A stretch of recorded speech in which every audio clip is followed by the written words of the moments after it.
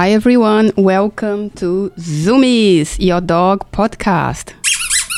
I'm Adriana Milne, a local dog trainer, and thank you for joining me this afternoon on Radio Karen. So today we're going to start a light chat in regards trying to see what you do on the weekends. Where do you take your dog on outings on the weekends? Some of the places that I normally take my dog is, I love the Mornington Peninsula.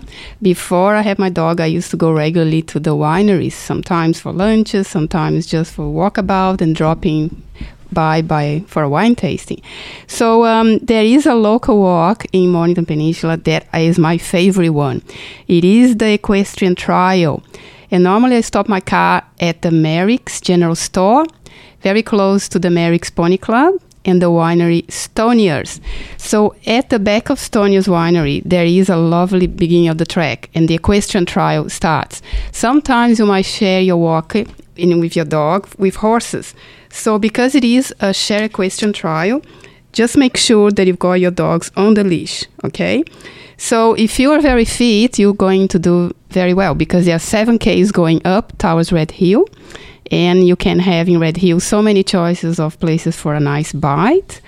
And if you like a nice real feed, you've got the Epicure restaurant, and you can have tables outside where you could still have your dog joining with you. So after you have a browse in Red Hill and you're ready to come down, and then you just hit the trail again, another 7 Ks down. But you're going to go past lovely winery sceneries, farms, and paddocks horses. So it is a very cool walk. So get ready your tennis shoe, take a little backpack with all the things your dog might need for the day, a water bowl, water, a little mat for the pup to settle when you stop, and a little snacky for yourself, your partner, and the dog, okay, to give energy boost. So other thing today I wanted to talk is a doggy chat continuing the section about dog off-leash parks. So I wanted to talk about what are the dogs that are not a good candidate to come to an off-leash park. So we've got here nearby our Radio Karen, the Roy Door Reserve. So dogs that are reactive to other dogs should not come. Dogs that display dog-to-dog aggression. So very recently, there is a Facebook page about the dog park here, the Roy Door Reserve, and there has been mentioning that some dogs are turning up with muzzles. So that's a typical scenario of dogs shouldn't be at this park, because if they have problems of other dogs, what are they doing there? If you got a basket muzzle and a dog has a go at another dog, this muzzle can actually break. They can break the basket muzzle and still reach the other dog. And obviously this dog hasn't been properly socialized, and the park is not the first place you like to do that. You're gonna have probably to work with a trainer on a one-on-one, try to address the issues that this dog has and why it got this way to this point, and work on a one-on-one, okay? So at the level the dog can see dogs on a positive light, and definitely just not drop a dog on a park. You're gonna spoil for everybody else involved there, okay? So other thing is that some of the dog businesses, the walking business with the big vans, have been coming by and bringing groups of dogs, because the Kingston Council hasn't stipulated how many dogs each handler, which dog walker needs to have. So because Bayside Council has a limit of 4 per handler, so a lot of the vans are coming, parking in dogs off leash parks with no restrictions, and they just drop them all. And due to that, there's a lot of dog poo being left behind. So guys, if you're out there, please pick it up after your dog and look after everybody else, because if the poos are left behind, and your dog hasn't been properly warmed, the little eggs or the worms on the grass can quick spread and contaminate other dogs. Just let's look after each other, okay? So other thing about the parks is when moms come with little kids like toddlers or baby pushers. So I don't recommend little kids coming and moms with baby pushers, because if you got a large pack of dogs out there, a big group, these dogs are going to be so aroused and playing rough. And if you got little toddlers, they can come towards the kids and just put them down. They get excited and can run through them or even jump on them. And you don't want your kid to be scared of dogs in the future. And the same for baby pushers. Like if the group of 4 or 5 playing rough, they can just bump on a baby pusher and an accident. So please just play safe. Like even the councils don't allow in kids' playgrounds dogs nearby. So why would you do that? Why would you bring the kids towards a dog off leash area when they're very little? Okay, so it's just safety aspects. So talking still a bit about my interaction with dogs and how everything started in my life. I mentioned before on the first episode that I come from a Brazilian family who had dog breeding business. And my uncle, Paulo Roberto Ibanez, because we come from a Spanish side, a Brazilian but Spanish descendancy, he had gorgeous Cocker Spaniels. And all the pups, when they were born, on the litters, they had Spanish names because the kennel was called Navarra. That's a region of Spain. So all the little Cocker Spaniels that were born were Spanish names like Lolita, Pencho, Manolo, Pepe, Conchita. So it was very nice. He actually used to take to the shows, and we actually won so many dog shows that he got invited by the Kennel Club of Brazil to become a judge. And so he started even traveling South America, judging, dog shows around South America. Sometimes used to get dogs imported from other countries and brought to us. Some were friendly, some other a bit shy at first. And so there were quite a few dogs. I really was raised about probably 12 Cocker Spaniels in my home. So the backyard was huge, and I used to run riot with them. I was a kid, So it was a lot of fun, and a lot of times we used to pack them and take them to the shows. So in Brazil those days, in the 60s, it was another world. There were no dog off-leash parks. The dogs would walk on the leash and train for the show ring. But it was very important to bring these pups early days to the show so they could get used to the environment, because if they're going to be shown in the future, that was a scenario they have to get used from as a pup. And, they had the categories of pup and then the junior age.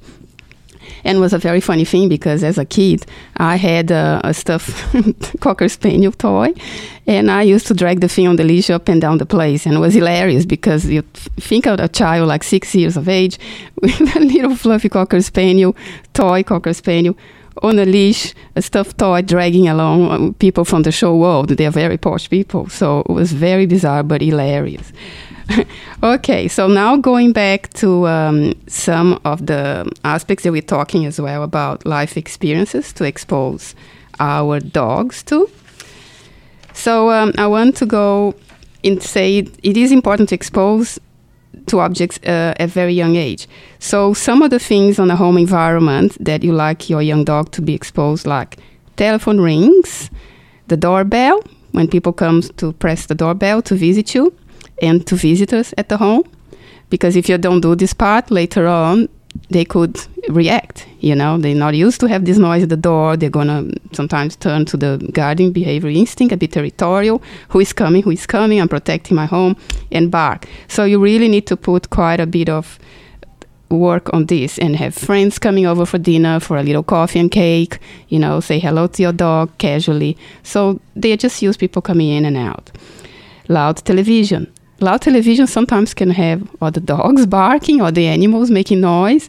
So it's good to introduce your dog to these things pretty early. Loud music. Don't know how many people may live in your house, but sometimes loud music can provoke a bit of reaction from them, according to the height, the sound pitch. The hair dryer, because don't forget, they will be groomed. And then the hair dryer will be used by the groomer. So it's a good chance when you start drying your own hair, expose the dog, put on the low volume, and gently expose your dog to this sort of sounds, okay? The vacuum cleaner is a big one. A lot of dogs don't like it or try to chase and to nip at the nozzle. So just let it come, have a little sniff, and can have on the lead. One person has the dog on the lead, the other works on just putting on the low volume. The vacuum cleaner, keep a bit of distance, reward calm behavior, and start moving very slowly, okay? And just increase the strength of the vacuum cleaner if your dog is doing well and can cope with it. Don't do the mistake of chasing the dog with the vacuum cleaner. If the dog is showing signs that he's not relaxed about, turn it off and work on desensitizing bit by bit. Brooms, a lot of them try to chase and bite the brooms. So the similar concept applies that I said to you, and such as mops. the kettle, some kettles whistle, high-pitched sound, and it can provoke some reaction. The dishwasher, because apart from washing the dishes, there's some vibration, and same goes for washing machine. So I'll wet the dog one time, gentle exposure, desensitizing, reward calm, and if the dog is a bit scared, turn it off and move the dog away and leave for another day and start slowly, okay? So we are going to go for a short break now, and we'll be right back after the station announcements. And you are listening to Radio Karen.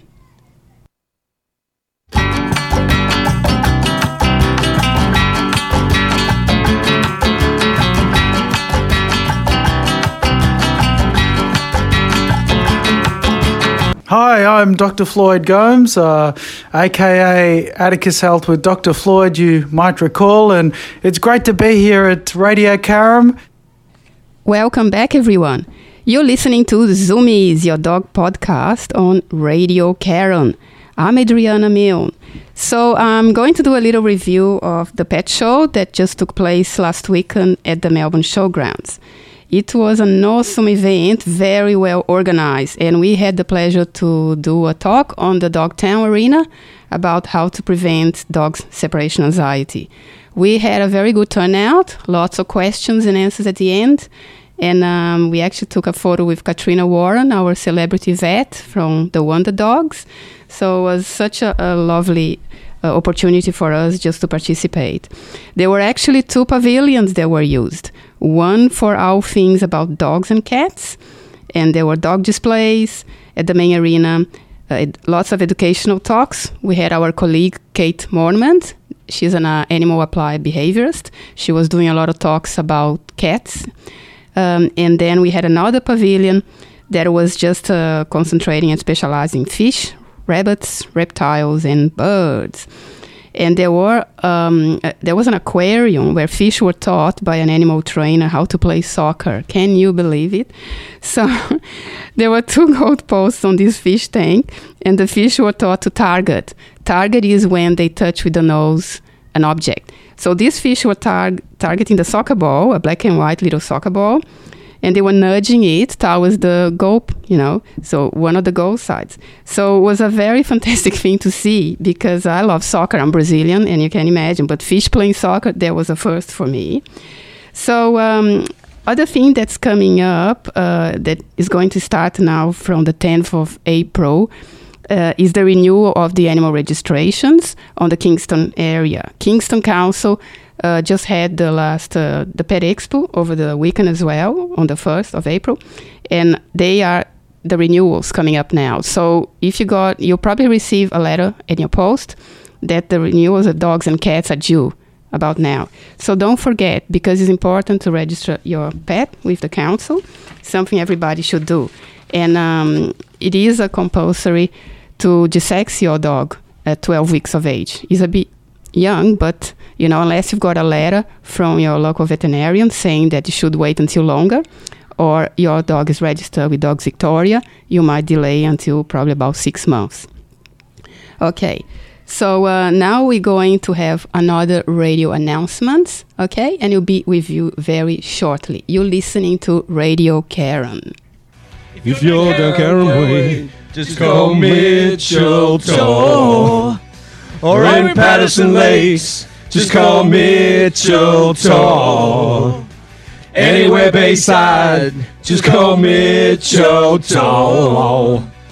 Buy or sell a house, just call Mitchell Tor. Mitchell Tor. Real estate. Ooh yeah, little real estate. We want more. We've done it! One take! Welcome back, everyone. You're listening to Zoomies, your dog podcast on Radio Karen. Now we'll be sharing with you some dog training tips. So how do you get your dog ready to go for the daily walks? Very recommended to use put a little bag, a treat pouch in your waist. I always have one by my door, and for the day I get some high reward treats organized, put in a plastic bag and on the fridge. In the case of my dog, she has the Prime 100 turkey and flaxseed roll. And when I spread the meal portions for the day in the morning, I put a little pouch on the fridge. So when it's time to walk her, it's all ready to go. I get the little sandwich bag, put it straight on my doggy pouch, and ready to go, put the dog lead, and we are off. In her case, I actually try to stretch her back a bit in the backyard, giving a bit of a free run for her before all these things are actually done, because she just does much better with a run first on the backyard, and then I do this procedure that I said. Ask please your dog to sit before attaching the dog lead to its collar. Try to get your dog calm before going for a walk. So instead of arousing too much and saying, walkie, everybody, and go nuts, and you go nuts, the dog go nuts, actually, ideally do the opposite. Try to get a dog calm, because otherwise you approach the front door and you're gonna have a mad dash lunging ahead, and you don't want that. You want a little pause, a sit and wait. Let's go, nice and calm, okay? Because the pulling actually starts over arousal when the dog sees the dog leash, approaches the dog, and already just rush through the door, and that's the pulling on the lead from the inside of the house that you don't want. So if jumping starts at the side of the lead, ask a seat, say good girl, good boy, give a gentle reward, okay? Keep rewarding calm behavior. If the dog starts biting on the lead, get his attention on something else. Don't let the dog get away biting the lead. Going for a walk is not to be a game. You don't want to become a bad habit, this biting on the lead. So while the dog is sitting at the door, gently open it, say wait, and just proceed. So then when you go the driveway, just try to get your line, like try to see the direction you're going to go, and you just call your dog name and just point this way, okay? Because otherwise your dog gets at the end of the driveway and start cutting you front, back, and center, and already pulling you towards the whatever might be in front of him. So try to get a line, pick your line, just saying this way, thanks, and reward the dog walking beside your leg. Okay, so this is very important, these manners, to be practiced on a regular basis. Otherwise, they start getting away with bad behavior. And during the walk, you lead the walk, not your dog. So don't roll the lead around your wrist, because if the dog gets excited and pulls towards something, you can get a big tug on your wrist and it can hurt. So call your dog name from time to time, and when he looks at you, you say a verbal bridge like yes, and then follow with a treat reward. Try to walk the dog on one of the sides. When they get used to be walked on one side, they tend to default to that side automatically. Ideally be on the left-hand side, but depends if you're right-handed, left-handed, okay? The initial sniff at things is okay, but if the dog starts sniffing all the time and pulling towards plants or whatever else may be, just try to redirect your dog to you and never pull or tug on the dog lead. Otherwise, you teach your dog to pull. He'll learn from you, and that's not what you want. So dog pulls on the lead towards plants and bushes, call his name, he looks at you, redirect him with an empty hand back to you, and then you restart your walk. So try to get your dog to really enjoy the walk. Change the route from time to time, take him to different places so he can experience different environments and surroundings. Don't let your dog play on the lead with other dog. Reason why is on the lead you want calm and relaxed, polite meets and greets. If your dog learns to play on the lead with other dog, every dog he sees out there on the street, he'll try to lunge and play. And on the lead, they really want attention and focus on you. Dogs to play is off leash, so they can just play the normal behaviors, like circling, the play bells, that sort of thing, when obviously they're socialized and friendly dogs. On the lead, you gently say, okay, say hello now, okay? So nice and calm, never lunging at another dog's face. Because if you let this happen one day, they're likely to meet a dog that's not friendly. And then the dog gets jumped in the face and it's just going to react, have a go at your dog. And then it could become a situation that your dog get a big spook and a fright, and becomes a bad association seeing dogs out there, what you do not want. So the practice of this is very important on a regular basis. So if you got high value treats on you, you can just get that seat, look at me, and then, okay, say hello now. Yeah, reward calm. So other thing that I was going to say is when you're teaching a new behavior to your dog, we've got actually 6 steps for teaching a new behavior. We try to get the behavior. We mark the behavior with what you call a bridge. For example, teaching a dog to sit. When the dog bottom touches the ground, you could use a verbal bridge such as yes, and then you give a dog a treat reward, okay?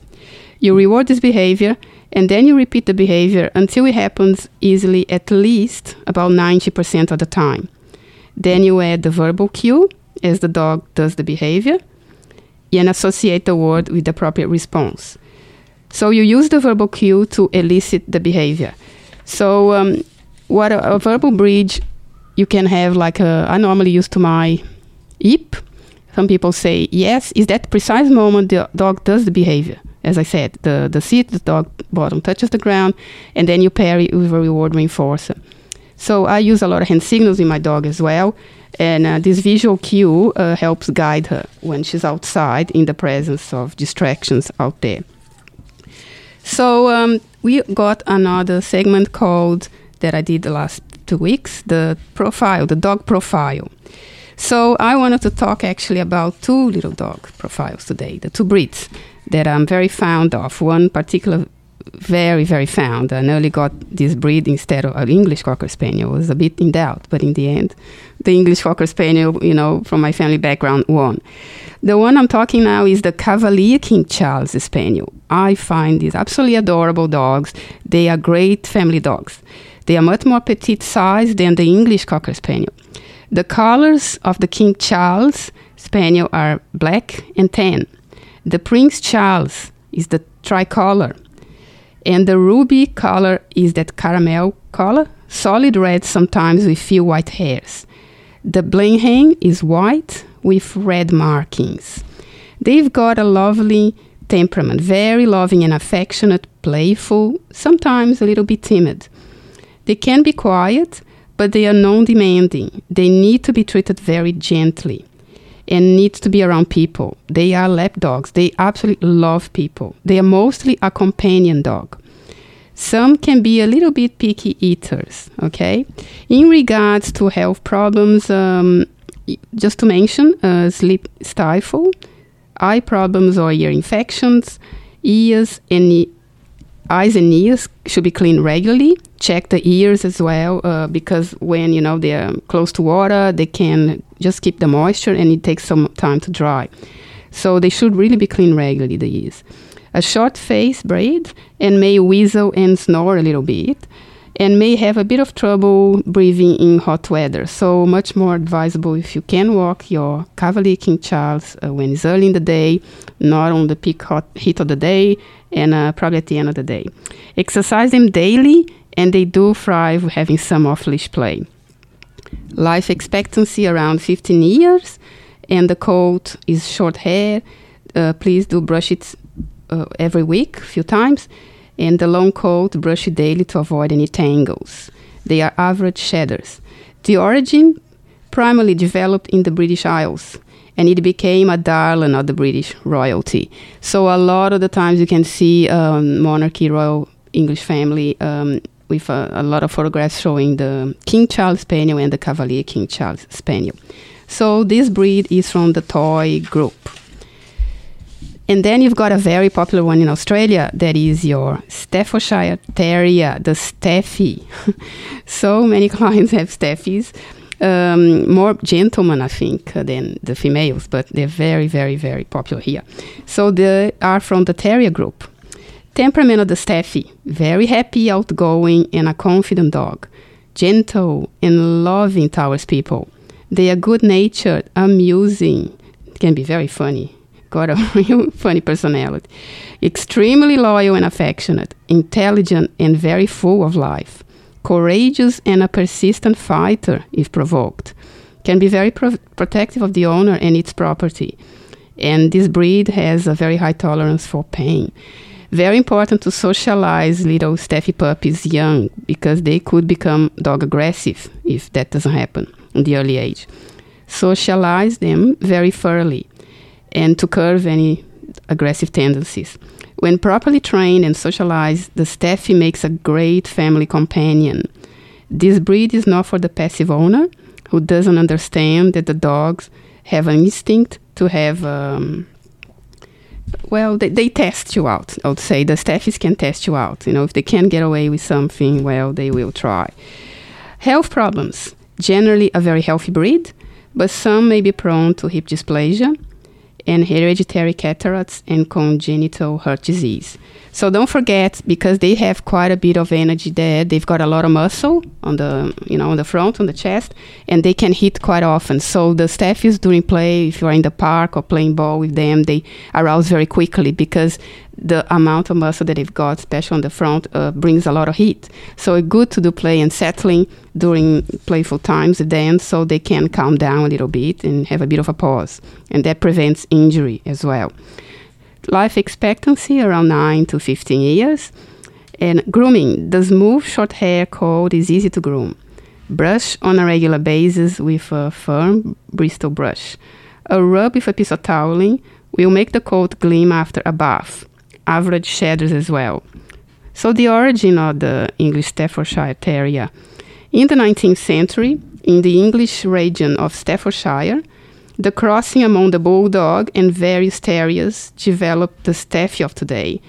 Brought into the USA, the breed was preferred by the American breeders, who increased its weight and gave it a more powerful head. Now recognized as a separate breed, so you've got the English and the American Staffies, okay? Because the American Staffy is much larger and heavier than the British one. Some of the talents that the Staffordshire Terrier has. They are watchdogs, guarding, police work, weight pulling, and agility. So they can be a little bit suki dogs, but be very aware that you need to, teach prevention of separation anxiety, because if they can be very clingy and put that little crying noise that you think, I can't leave the dog because he's crying, he's fretting. So just try to do the exercise of prevention of separation anxiety, and I'll be talking some more about this on the following program next week. Okay? So I think we came to the end of the show today, and I have to say thank you for listening to our podcast, Zoomies. And you can send us via the station email address, that is info@radiocaron.org, some ideas on topics that you like us to cover here, and then any other ideas, suggestions you may have, and I will take it on board, and then I'll develop on the next program segments. So see you next time. Bye, and have an awesome week with your dogs.